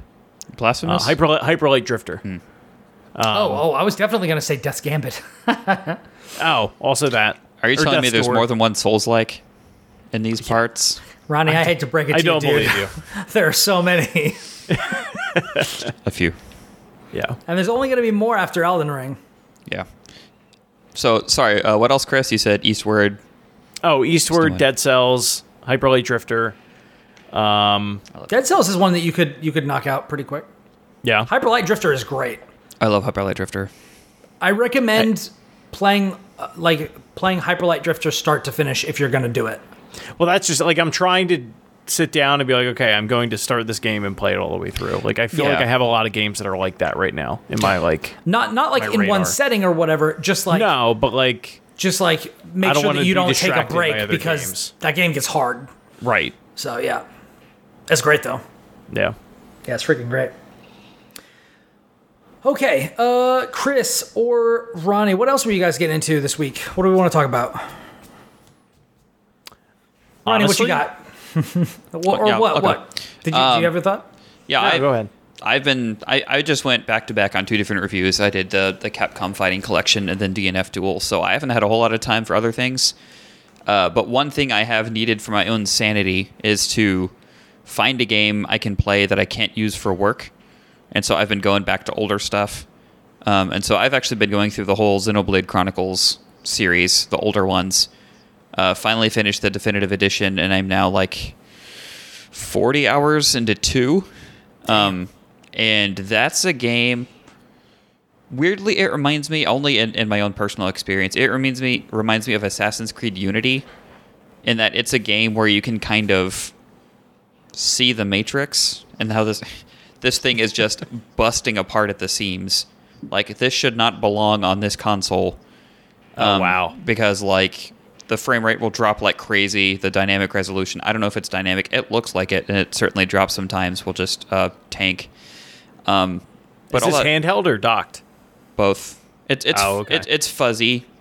More fuzzy docked for sure. I have the OLED Switch, so it does look pretty nice on there, and I love the art style. The music's incredible. But just the Switch is basically it's a mobile chip. I think it's one of the old Tegra chips, so it's a Yeah. mobile phone running a giant RPG with like MMO-sized areas and 1,000 things happening on screen at once. And I could look at it and point out all the flaws that bug the crap out of me, but for some reason I just love these games. It's more than the sum of their parts kind of thing. They're very earnest. And despite all the... I say anime trash lovingly. I love anime trash. Well, we're gonna get into some anime trash. Don't you wait. Speaking of anime trash, there's Chris. A big hungry boy. Yeah. Yep. No, I'm really enjoying it. Like I said, I'm like 40 hours into it. I'm excited about 3, but it's going to be a while before I get to it. Other than that, I can't speak on it too much. I just started Monster Hunter Rise Sunbreak because I went from... I worked for about 3 weeks straight and then went to LA and came back for the whole Summer Game Fest thing for work. And in the meantime, during that, was trying to level all the way up on PC Monster Hunter Rise to get to Sunbreak because I had gotten there on Switch, had to start over on PC when that came out, and had to level it again. So had to play another 40 hours before I could get to the new content. But now that I'm here, I've hunted like 4 monsters, and it's good. It's more Monster Hunter. And so there's not much else to say about it yet until I get further in. Yeah. What are your thoughts, and is there anything that you can share with me as somebody who's not played any of the Xenoblade games for the Chronicles, or as somebody who's also a Monster Hunter novice who's only played a little bit of, I think, the game for PSP, which might be Unite 2. I played just a very little of that, and then a very little bit of World, and I think a little bit of the demo for Rise. Okay. I can start with Monster Hunter in that the way I've actually explained it to fighting game fans is that every weapon is a different fighting game character, basically. It's a brand new move list. It's a new way to play. It's a new way to think about the game. But it's a very particular thing. You've got to really like chasing that new armor set, or really like going into something with a plan and getting your butt kicked a few times until you really know what you want to be doing. So it takes a very particular kind of person. I've grown to really love it. I started with, I think, 3 Ultimate on 3DS. And that's back when all the zones were separate. It wasn't one giant area. You still had to paintball monsters to keep track of them. It was before a lot of the quality of life updates that World brought to it. And then Rise even more with all the different Wirebug, like mobility options and things like that. So it is, I can't think of any other series that's harder to figure out if someone will like it than it is Monster Hunter. It's like it grabs onto you or it doesn't, if that makes sense. And based on what Josh has said about me on this show, it's already hard to pin down what I think about things. I have no idea. I'll play a fighting game with you, and I'm like, Brian's either going to love this or he's going to hate this, but I don't see him being in the middle somewhere. But yeah, it's Brian with most things. Yeah, it's a passionate person. That's true. I got a fiery personality. Yeah. In terms of Xenoblade, like I said, it's a lot of anime trash. If you don't want to be in a game for 70 to 90 hours, you're going to have to probably look somewhere else. The best way I could describe the feel of it is probably just like a single-player MMO in terms of the scale of the areas, how combat is primarily cooldown and positioning based, and like you want to link your character's moves together. So party composition is important. Someone playing a role is important. You want to fight as a cohesive party rather than as just a person. And then there's a ton of side stuff that you can do, and the quality really varies on that stuff. A lot of the side content is not great in Xenoblade games, and there's enough story content to just power you through. There was a problem with actually people being over-leveled in the first game, so in the second one, you gain experience and you level up just through fighting and doing stuff, but you also gain like a pool of experience that's hidden. It's not hidden, but you're not leveling up with it. And then you can sleep at an inn at any time and choose how much you want to level up if you feel like you're like out leveling stuff too quickly, which is pretty cool if you want to do a bunch of side content. And then the way that like your classes are determined is through kind of an in-game gacha mechanic that doesn't cost any real money. There is expansion content that I haven't messed with, but inside the game, there's just random drops for different like side characters that you call blades, that kind of determine if you're a tank or a healer or a damage dealer or things like that. So there is a degree of randomness to it, which means there's going to be some grinding if you want to get kind of the composition you want. But I also kind of enjoy that for whatever reason. I could see it being a problem for a lot of people. It's just kind of what I need right now. So if you need something to jump into and just spend a lot of time with, then those are really fun games. Like I said, they're busting apart at the seams. The second one much more than the first one, so I'm interested to see how the third one runs. But if you look at any screenshot of the battle system of one of those games, it is just like, let's assault every sense at one time to the point where I had to go into, thankfully there's lots of custom audio settings in there. I had to go in there and like turn the character volumes way down because you've got the music, which is excellent, by the way. Music in all the Xenoblade games has been just excellent across the board. Well, X is a different story, but that's kind of a different thing. I didn't like the music in X. But in 1 and 2, you can turn down the music, the battle voices, the like narrator voice, the cutscene volume, the battle sound effects volume, the system sound effects volume. So you can really do that to your liking, which is good because your characters in battle are just screaming constantly. Speaking of anime trash. Exactly. But so you've got like these sound effects going off with, flashes of lightning and the FPS dipping to like 15 at some point. And Yikes. then like weird rhythm stuff coming up. We've got to press a button when the circle hits exactly in the middle. And then you've got to pay attention to this chain going on in the top right part of the screen.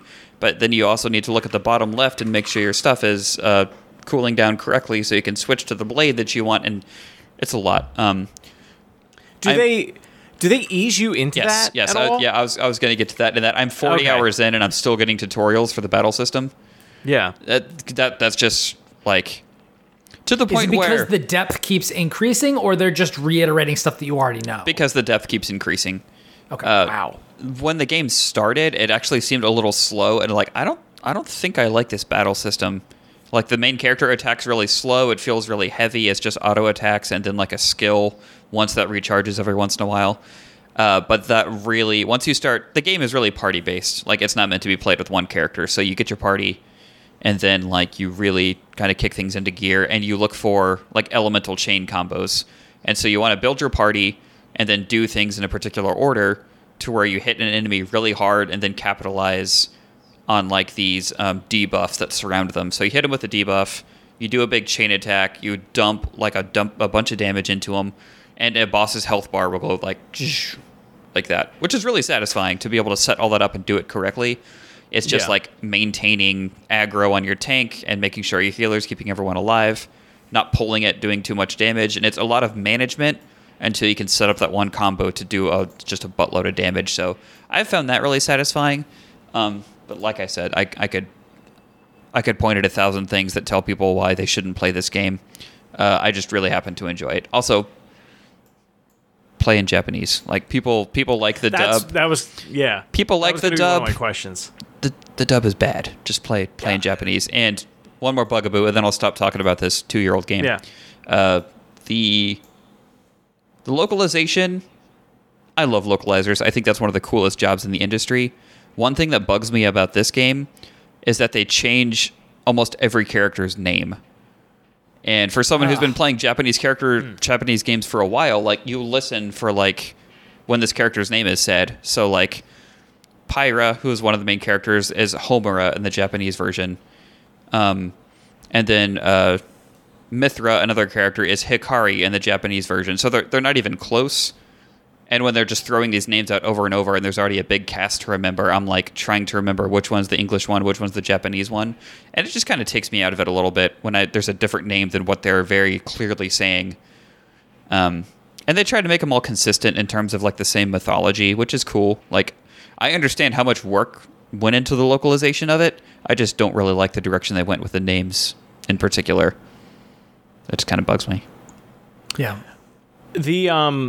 As far as the size of the party, like I was watching the direct for 3. They said there's up to 7 characters that you can have at a party there. Do you know, like, how many people can you have at your party in 1 and then 2? Yeah. Like, does it seem like it scales up pretty well, or like? Yeah, and in both 1 and 2, you have 3 characters that you can have in a party. But the difference with 2 is that each one of those characters has 3 characters they can equip to that character. So a character that you can control is called a driver, and then like they're not Pokemon, but the Pokemon that they can use are called blades, basically. And you're switching out those blades, and every time you do that, you're changing your class and your element every time you switch one of those, and you can change mid-battle. Okay. And so it's like this character has 3 classes, this character has 3 classes, and this character has 3 classes. And so it's a lot to keep track of, but that's also why there's, 30 to 40 hours of tutorials to get you going there. And if I were to just jump it, actually, I did this when I first lived in San Francisco and had to commute to work. I played Torna, the Golden Country, which is the expansion for 2 before I played 2, just because How did you do that? it was a weird time. Someone had told me you could play it without playing the base game. Don't do that. I had no idea what was happening. because they throw you into like almost like a full party and like the systems of the base game, and I was like, I don't know what's happening here. And they tried to explain it. Yeah. I still wasn't getting it, so I ended up putting that down, and then came back to 2 a few years later, and am really enjoying it now that I have some time to play it when less is coming out currently. I think that I will probably not try Xenoblade Chronicles right now. Because I think if I was going to play an RPG, like a party-based RPG, I would probably jump into Tales of Arise instead. I love Tales of Arise. But I am interested in and you said that Xenoblade Chronicles is single player, but it kind of mimics MMO play. And that's not multiplayer at all. It's just purely single player, right? Correct. There might be a multiplayer mode, but if there is, it's ancillary somewhere. I've never played it. Okay, but Monster Hunter is multiplayer.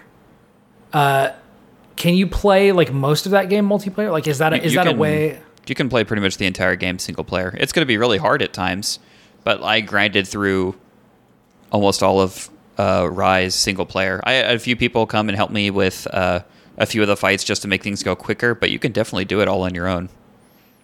I guess I was just trying to think of something. Because I've been interested in Monster Hunter, and there is an element that I'm like, something about this, like I've tried it multiple times, it's just never really clicked with me. But like that happened with Souls. Like I tried Dark Souls 1, I tried Demon Souls, and it didn't really click with me until it did, and then I loved it. So I suspect that there is a possibility that Monster Hunter could be something that is for me, but the idea that I could jump in as like, maybe I'll have somebody like Sherpa me through it or something like that is, I think, more appealing than just trying to jump in and parse everything myself. Yeah, I know you and I have been looking for more co-op stuff, so I'd be totally willing to do that. Also, there's tons of YouTube channels like Eric's Gaming and Gaijin Hunter.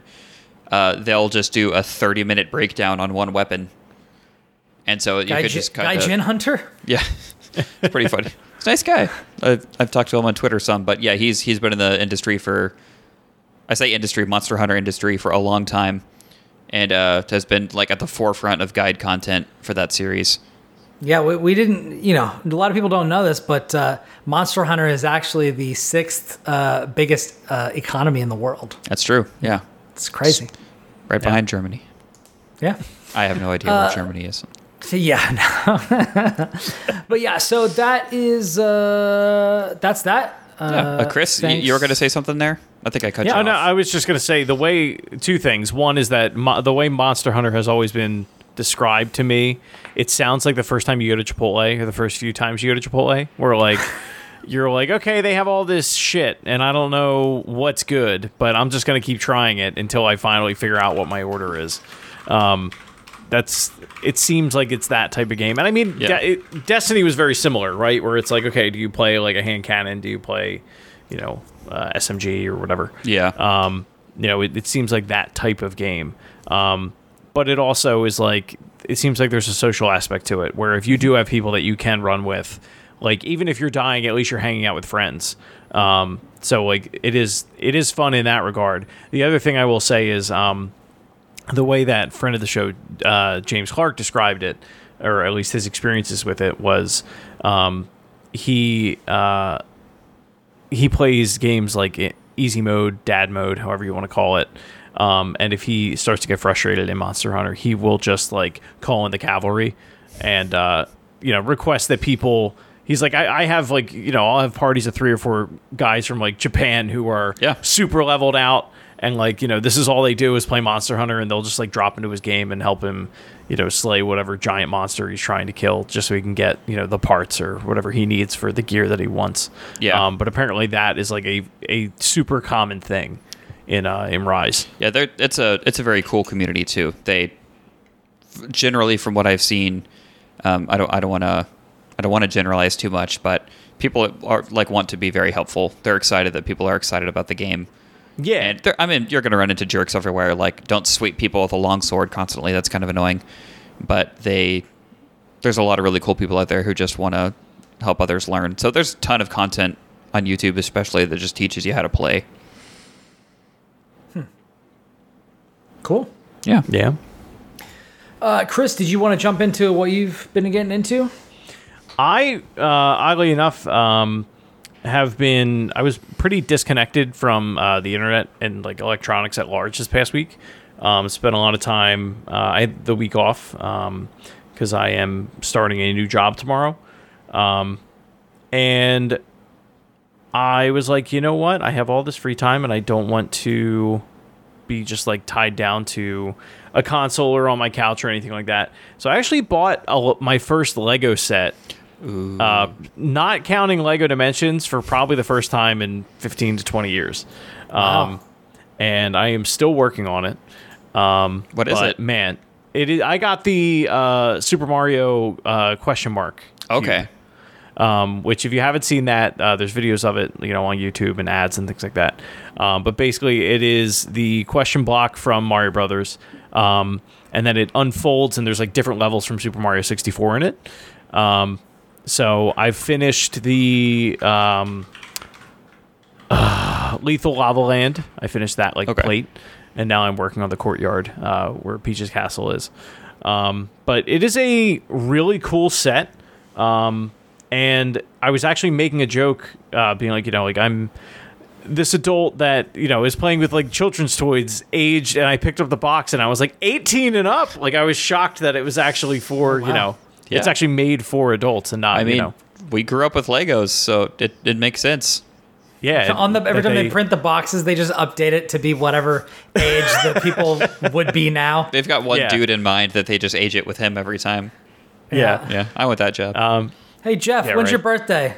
Okay, we gotta age him up. It's 21 Keep and up going. now. Yeah. Yeah. It is remarkable how, I haven't like looked at a Lego set in I don't know how long. But the fact that it is somebody's job to figure out how this thing needs to go together, what parts they need for it, and then build like CAD drawings of it and put together what is like, I think, a 200-page instruction manual on how to build this thing. Yeah. Like, Legos are cool. That's all I'm trying to say. They're very cool. Legos are very cool. But there are all sorts of sets out there now that are super complicated like this. There's one that's a typewriter that I really want to get. Does it like... And it actually... Sting? Yep. Like it'll move, and then depending on the keys that you press, it will actually like hit the little flippers like on in that order. We've gone too It doesn't far. actually type ink, but it's like mechanically it is very impressive. It's the dreams of physical media. Yeah. Yeah. Gone too far. Yeah. But no, if you have the room, I encourage any of you to, put it on a Christmas list or start saving up for like a super expensive Lego set, because it has been a long time since I built one, and like, man, I'm having a ton of fun doing it. Yeah, that's what stops me currently is the cost. Yeah. My primary hobby is already so expensive. I'm also getting very into disc golf, which is like, buy more discs. It's like there's always something new to buy for whatever hobby you have, and I'm like, I don't know if I can go down this road as much as I want to. leads to only pain. This weekend we actually I watched Titanic for the first time, and so Ever? I mean, I'd seen bits of it, but I'd never seen the whole thing. Wow, that's impressive. It's getting ready for Avatar too.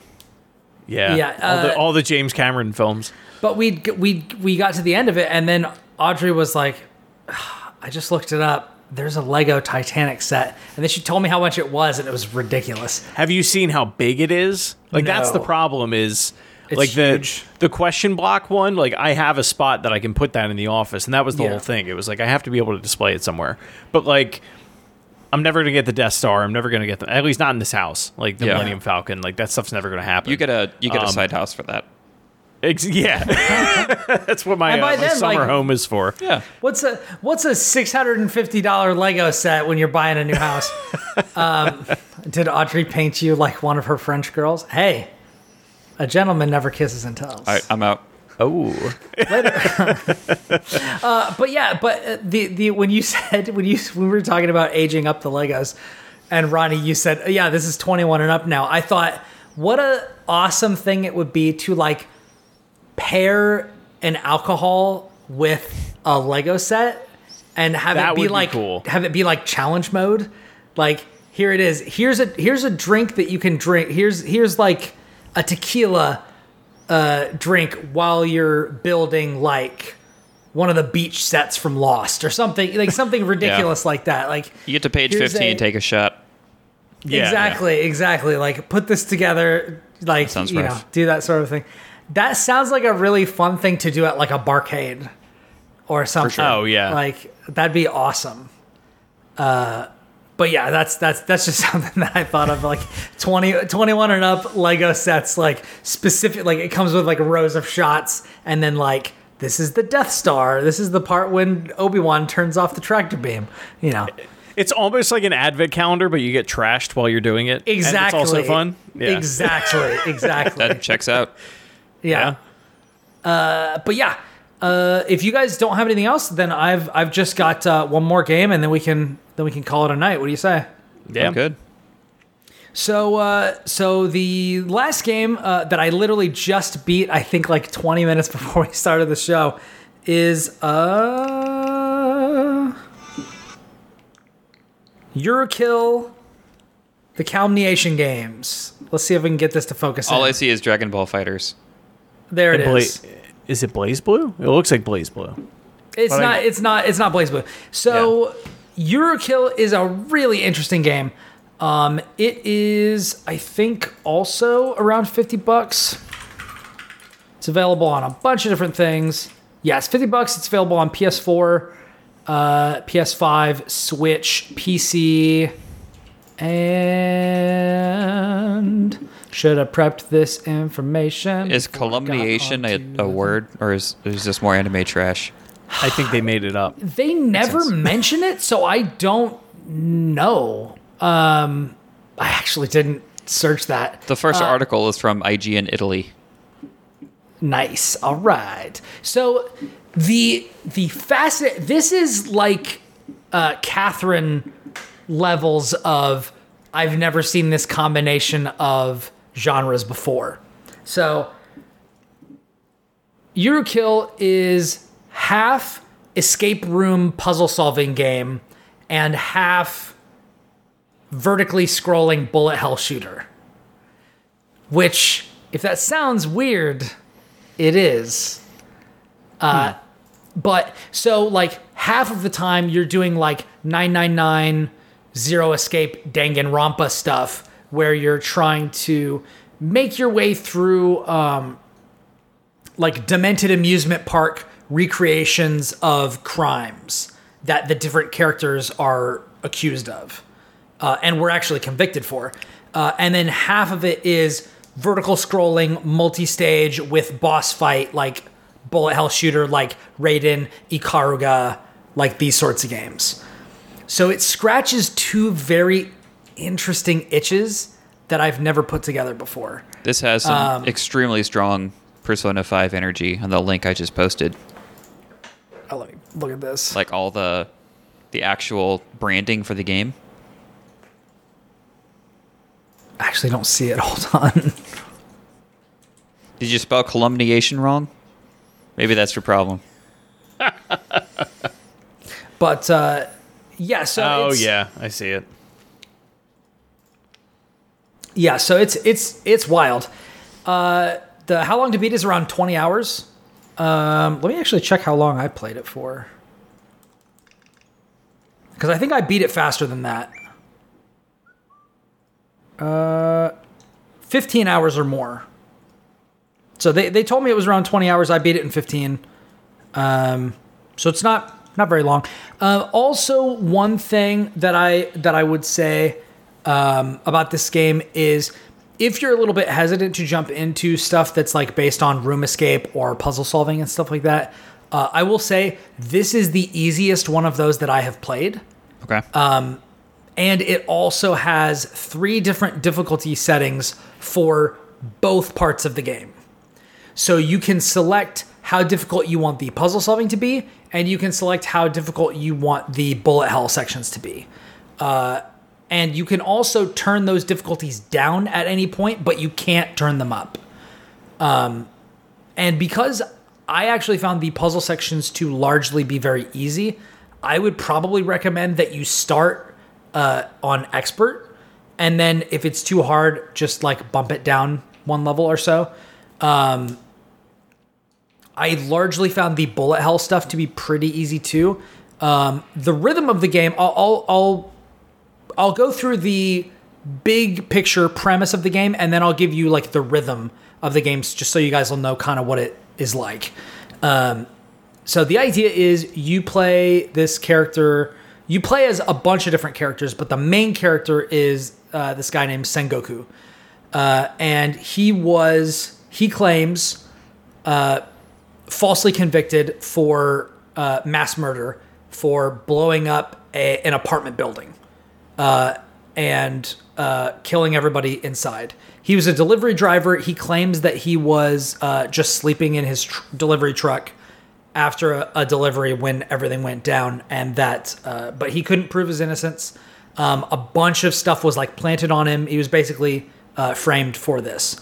Him and a bunch of other prisoners in similar circumstances that protest their innocence were kidnapped, put on a ship, and brought to this island, which is called like Eurokill Park or something like that. It's basically an amusement park that was built based on all of these crimes that they were accused of. And the idea is that if the prisoner can make it through these deadly games to the end, they'll be exonerated.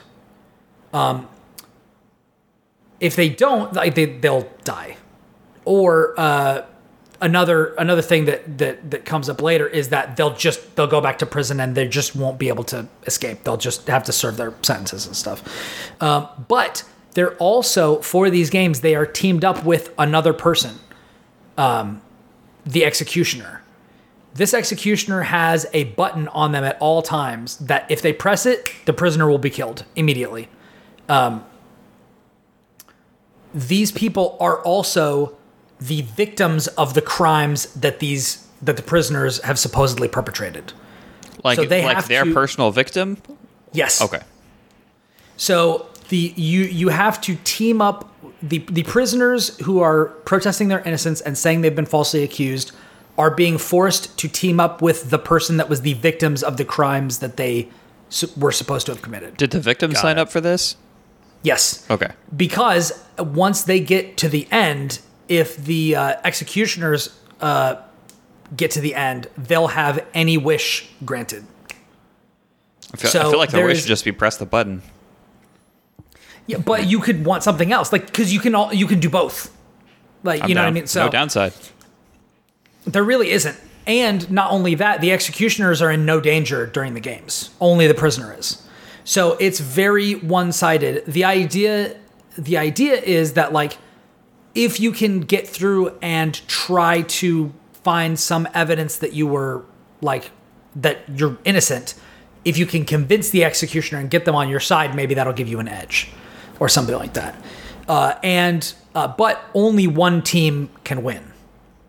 So you're pitted against like 4 other teams or something like that. And the idea is you're also trying to get an edge over your enemies and things like this. So there are a bunch of different teams. As you go through the game, the general rhythm is you play through a series of escape rooms, you gather evidence, you try to solve a mystery, you try to solve these puzzles. Then you get to the next level where you play, like, I think 3 stages of the bullet hell shooter. And then you fight the boss. You use the evidence that you found after the boss fight. There's like an evidence presenting thing, like in Danganronpa, sure, where you take some of the stuff from the attraction that you just cleared, and you try to use that to convince, like you answer quizzes and stuff like that on your way through these levels that kind of shows whether you've been paying attention and putting the pieces together. And then at the end, it's like, what piece of evidence can you present that will cast doubt on your guilt or help convince them of your innocence and that sort of a thing. Okay. And like bring them closer to your side. And then it rotates to the next group and you play as them for their section. And it keeps going around like that. And then there's like 2 extra rounds where everybody comes together and it's like more of a direct competition where people are in the same place trying to solve the same thing. And then there's like a finale. And that's kind of how the game goes. So you spend like, I don't know, maybe an hour and a half in each of these little sections as you're going around.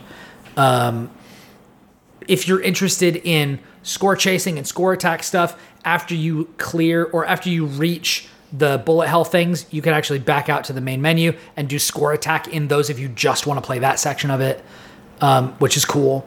And there's also like leaderboards and everything online. Like you can check that, which is kind of wild in a game like this. Like it's so weird. You know, like with Catherine, which is like half dating sim, half like puzzle Hubert. tower climber. Yeah, that sort of a thing. Where it's just like, this is such a weird mashup, but like it kind of works for me. So It kind of like... go ahead, Ryan. I was just going to say, so is it good? Like, you've kind of told us what it is, but you haven't really told us your opinion on it. Yeah. I like it. I like it a lot. Cool. It definitely has been added to like my favorites things. This is definitely one of those games where Il Girl Chill in the chat says this almost sounds like Paradise Killer. Kind of, except without the tedium because everything's very linear. Like, it's not open world. You don't have to wander around. Like, you're very specifically like, I'm going to the room on the left. Here's the puzzle in this room. I got the stuff that I want. I'm going back to the middle room. I'm going to the room on the right, gathering stuff, coming back to the middle room. Here's the final solution. I move up to the next level. Like, it's very focused, Like which I think is to his credit. My wife and I have played through the first two Danganronpas. We're going to watch the anime before we play the third one. But it's a small gripe, but it really isn't after a big time or a long time playing it. But one of my most annoying pet peeves about the second game in particular is how slowly you turn and you move in that world. Like, because you do so much just random walking around that part can just get super tedious. So it's good to hear that some of that gets chopped out in this one. Yeah, you don't have free look in this game. Like, Okay. it is just like you see the screen. We're in this room now. You can, in some rooms, you can lightly pan to the left or right just to like see like the left wall where the door is to go to the next room, or this other one, or maybe there's like a painting over here that you can like pivot and look at. But other than like light panning left and right, like that's it. Okay. And everything else is Okay. just, it takes you from one point to the next. But yeah, I like it a lot. Let me look through some of my notes. I don't know why. Like, I just hearing you talk about it, it almost seems like the way that people that have played Nier Automata have like described that game to people that have not. Just that it's like, well, it's a bullet hell, but it's an open world, but it's a 3D action platformer, but it's also I this mean, other yeah, thing. And, I've played a little bit of Nier Automata, and like, yeah, it is kind of like that, but this is much more like a 50-50 split. Unlike unlike that, which is like, it starts with this with like a vertical scrolling, shoot 'em up part, and then it's like a side scrolling like action hack and slash thing, but most of it's a third person like action game, Right, whatever. Yeah, right. this is like straight up, it just ping pongs back and forth between these things. As a quick aside, I have Googled calumniation, if that is indeed how you pronounce it. Yeah, what is it? The what does it mean? definition is noun form of calumniate. So I go to calumniate. Make false and defamatory statements about. So yeah. Oh, okay. Makes sense. okay, Yeah, that makes sense. We learned something today. Look at that.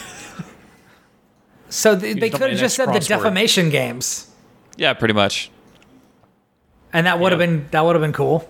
Calumniation's a cool word. I'm going to use that from now on. Get It it is. tattooed on my neck. Ronnie, don't you dare calumniate me. Too late. God damn it. Yeah, so let's see. Yeah, so it does get. So I played it on Switch. I would have asked for a PC key, except I actually was sent a special edition. I was sent like a press kit with this game in it from NIS. It actually came with a Rubik's Cube that has like the different faces are like the different teams, which is cool. No. I'm having a hell of a time trying to put that stuff back together. I got one side of it done. The side with Binko, which is the very It's Lethal Lava Land, right? Exactly. Yeah. So Binko is like the host of the games and is like a very interesting, like bizarre character. It's Monokuma. Kind of. Yeah. Except it's a woman with a fox mask. Naturally. Yeah. And like fancy hair, and she says "bin bin" and "yurikiru," that sort of thing. But I will say, the voice acting is so good, particularly on Binko. The English voice acting? It's only Japanese. Only Japanese. Okay. It's only Japanese. Okay. But the voice acting is so good.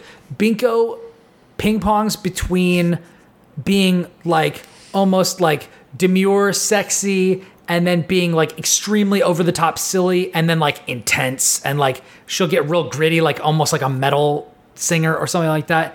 And then like, and it just, this person seems like manic, but at the same time, like they're so polite and stuff like that, but then they can get really intense. Like it's jarring in a good way. Like I really like Binko. I think that one of the big draws about Danganronpa is Monokuma is like a really interesting character. Yeah. And I think that Binko is also really really cool. You need a good host for these games to function. Yeah. You do need a good host. And a lot of the stuff specifically that happens in the semifinal and final rounds with Binko, and then the post-credits kind of stinger, makes me even more of a fan of the character. And they've definitely they definitely set it up where there could be a sequel. Cool. And I would certainly play it. There are some things that I would like to see kind of switched up. Some of the little cutscenes and stuff look like they're from like the PS1. Like it's pretty bad. Is that intentional? I don't know. Like maybe. There's like some dead time. There's like some lag time between like when you choose an answer to something and then your little fighter jet fires up like this huge beam and shoots it, which goes on for like 10 seconds. And there's no reason for it to go on that long.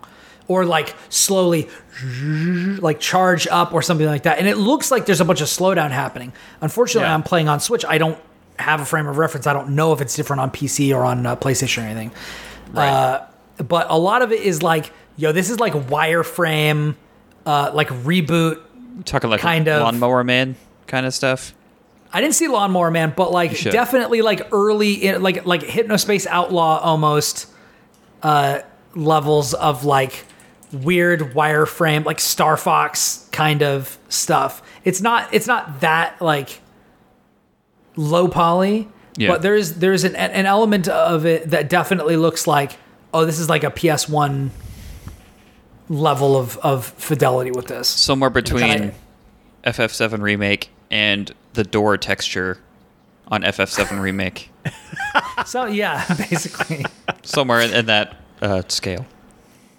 Yeah, so unfortunately, because they bounce between groups, between each of the sections and each of the chapters in the game, that means that when those characters get to certain parts in their struggle, mechanics get explained that the player already knows, but the characters don't. And they don't take that long, but it was just like a little like we couldn't find a way around this. Like we get to a thing and there's like a shield that pops up over the boss and they're like, ugh, what is this? I can't damage it. And it's like, this is the mind wall. You'll have to destroy it to be able to convince your enemy of your thing. And it's like hearing that like 5 times is like, I just don't need to hear it. It's only like two lines or something like that. But it was just like to see these sorts of things get explained, or like, we're going to stick you in this VR capsule and have you like hooked up to like something and then do this like ship combat thing. It's like the dream. Just those little things I think that they could clean up and like make the game better. That's most well, I don't want to say it. A lot of Japanese games do that, right? Like the Persona games especially. Yeah. It's my biggest gripe with them. And it's why I stopped playing Persona 5. It's like, wait, so you're going to tell me that the bad guy did this? Yeah, I can't believe the bad guy did this. Yeah. Wow, we got to stop the bad guy because he did this. Like, Yeah. and it goes on, and it's every time they enter a goddamn room, and it's just like, I can't listen to it anymore.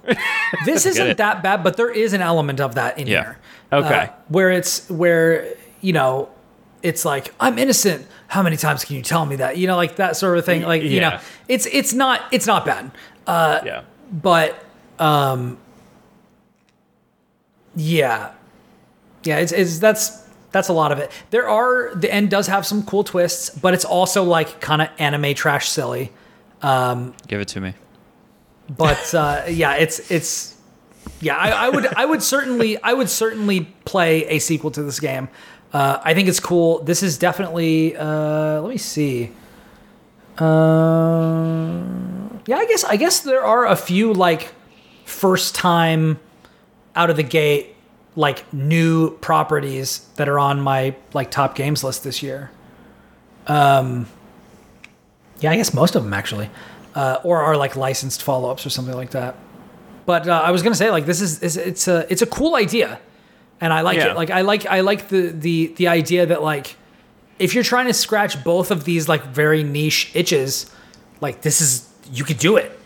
Like I typically don't play bullet hells, but it was nice being able to revisit something like that now, like to play something like that in this like weird, barely justified story, like, but Gotta throw a bone to the bullet hell perverts out there. Yeah. And like there are like certain gripes that I have where like some of the attacks of enemies in the bullet hell section are like glowing pink or like very bright and vibrant, and others are just like, this just looks like a small rotating like pillar that's like, I'm not sure if this is part of the background or part of the foreground. Oh, I died. It's fine. But as you're going through, like it feeds into each other. So after you finish the attraction sections, you have to answer like quizzes, and based on the number of right answers you get, that determines how many lives you have in the bullet hell section. Okay. And then if you when you get to the end of the bullet hell section, but before the boss, you have to like present your evidence to change the mind of your executioner. And every time you get a wrong answer, it takes away 3 of your lives. So on easy, you have like, if you answer all the 5 quiz things correctly, you get 30 lives. On normal, you have 20 if you get all of them right. And I'm assuming on expert, you have like 10 lives or something. But you also, I actually, the game crashed once for me right after I had beaten the boss on the bullet hell section. And since it crashed like to the Switch main screen, I had to go back in. And because it doesn't let you save anywhere on the bullet hell sections, I had to redo all of that over again, which really sucked. That's rough. Yeah. And that was already, because each of the prisoners has a different ship type and they have different power-ups and different things like that. That was already a hard one. And I think I finished it with like 1 life left. And I'm like, fuck it. Bumping it down to easy. I don't give a fuck. As I've gotten older, that's been the cardinal sin of any game, is just wasting my time like that. Like I can't. I could deal with a lot of stuff in games. I can't deal with something just deliberately wasting my time. Obviously not deliberately, but you know what I mean. Yeah. But it does autosave between like sections, so like I didn't have to redo. It wasn't since the last time I'd hard saved, but I did have to do just that bullet hell section from like the levels and then the boss fight and then do that again. Yeah. Including all the present your evidence to convince the thing and do the quizzes again. Yeah. But like, whatever. It wasn't that long. I think I had to replay like 20 minutes, 30 minutes maybe. Okay. Something like that, which wasn't super bad in the grand scheme of things. But yeah, that's pretty much what I got to say about that. If I had to rate it, I would probably give this one a 7 or 8. It's got its issues, but I think it's got its issues, but I think it's very charming. Cool. And it's fun.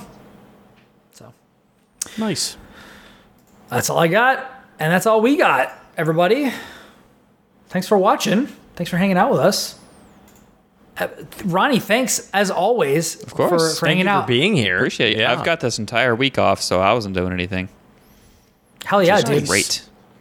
I'm really let's play some games. I don't care whether they're fighting or co-op. I wanna and hey, let's go grab some coffee or something. You got it. We do it. We happen to live close to each other. Imagine that. We do. I'm very fortunate. It's hot as balls outside. It's so stupid. I went for a walk earlier today and I was sweating profusely and I was only gone for like 10 minutes. Okay, I've been sorry. I know we're trying to get out of here, but I have been disc golfing recently, and like I've been going out about 6 a.m. or 6:30 because there's no one on the course yet. My wife might need the car later in the day, and that is the only time where it's possible to play and not pass out due to heat stroke. Because I'll be done at 9 a.m. and I'm completely soaked all the way through. My disc is sticking to my hands. Like it is. Wow. It is rough out there right now. So It is 90s inside. to 100s. yeah, it was 10 There was a a.m. couple of days when it rained and it was like, hey, it's like It just- 85, it just and I'm got like, muggier after that. Yeah, yeah. I looked on the my weather app, the feels like section, and it was 10 a.m. and it said 102. And I was like, yeah, that certainly feels like 102. I'm gonna go sleep. So, yeah, No, thank you. let's go find something really to sucks. do inside. Yeah, Yeah. exactly. Let's play some games. I'm down. But yeah, thanks everybody for joining us on episode 237. Can you believe it? So many And episodes. can you believe it? No. If you can believe it, it's episode 237 again.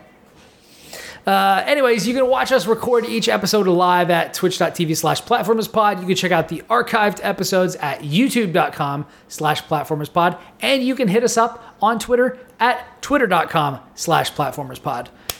If you want to check out the stuff that I do, you can follow me on Twitter at Ribnax, RIBNAX. You can check out my guides over at GameSpot and IGN. And you can follow me on Twitter or on Twitch, twitch.tv/Ribnax. I've been streaming the road to 100% for Elden Ring. I'm almost done. I've only got like 1, 2, 3, 4, 5 areas left, I guess. But man, I'm not as far as I thought.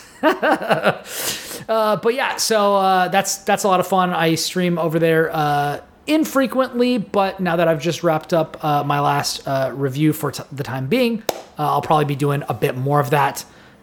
So follow me over there, and please follow me over on YouTube. The link is on my Twitch because I'm trying to get up enough followers where I can actually set a channel name, so it's not just a string of ridiculous numbers and letters. And of course, if you follow me over at Twitch, I'll be able to set channel rewards and stuff like that, which I'm so excited for. But that's what I've got going on. Chris, where can everybody find you?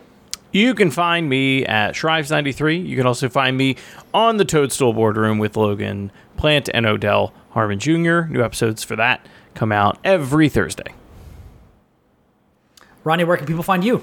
I'm on Twitter at Ronny_Barrier or at IGN.com. If you want to see the Capcom Fighting Collection or DNF Duel reviews, I'm up there. I also just wrote a piece about Unreal 5 where I talked to a bunch of developers and asked them what they thought about the new engine and how it could kind of change what they're doing. I'm really proud of that one, so go check it out. It's called What Unreal 5 Means for the Games Industry, and it's a fun piece. Took a lot of work. Nice. Cool. Keep up the good work, buddy. Thank you. You're crushing it. I'm trying. We're proud of you. Thank you, Chris. We really are. It means a lot coming from you. Heck yeah, man. Look at that. Look at that cute boy in that pink shirt. It's adorable. Anyways, please review us on your podcast platforms of choice. And if you love the show, share it with friends and family. And I guess happy July 4th if you're out there celebrating. From everybody here at The Platformers, we hope that you have a wonderful week and stay safe out there. Because until next time, we are out. You remember the count, Ronnie? No, I don't. What's the count? I say 1, 2, 3, and then all together we say 4, 5, 6. Okay, I can do that. I'm good at counting. Yeah.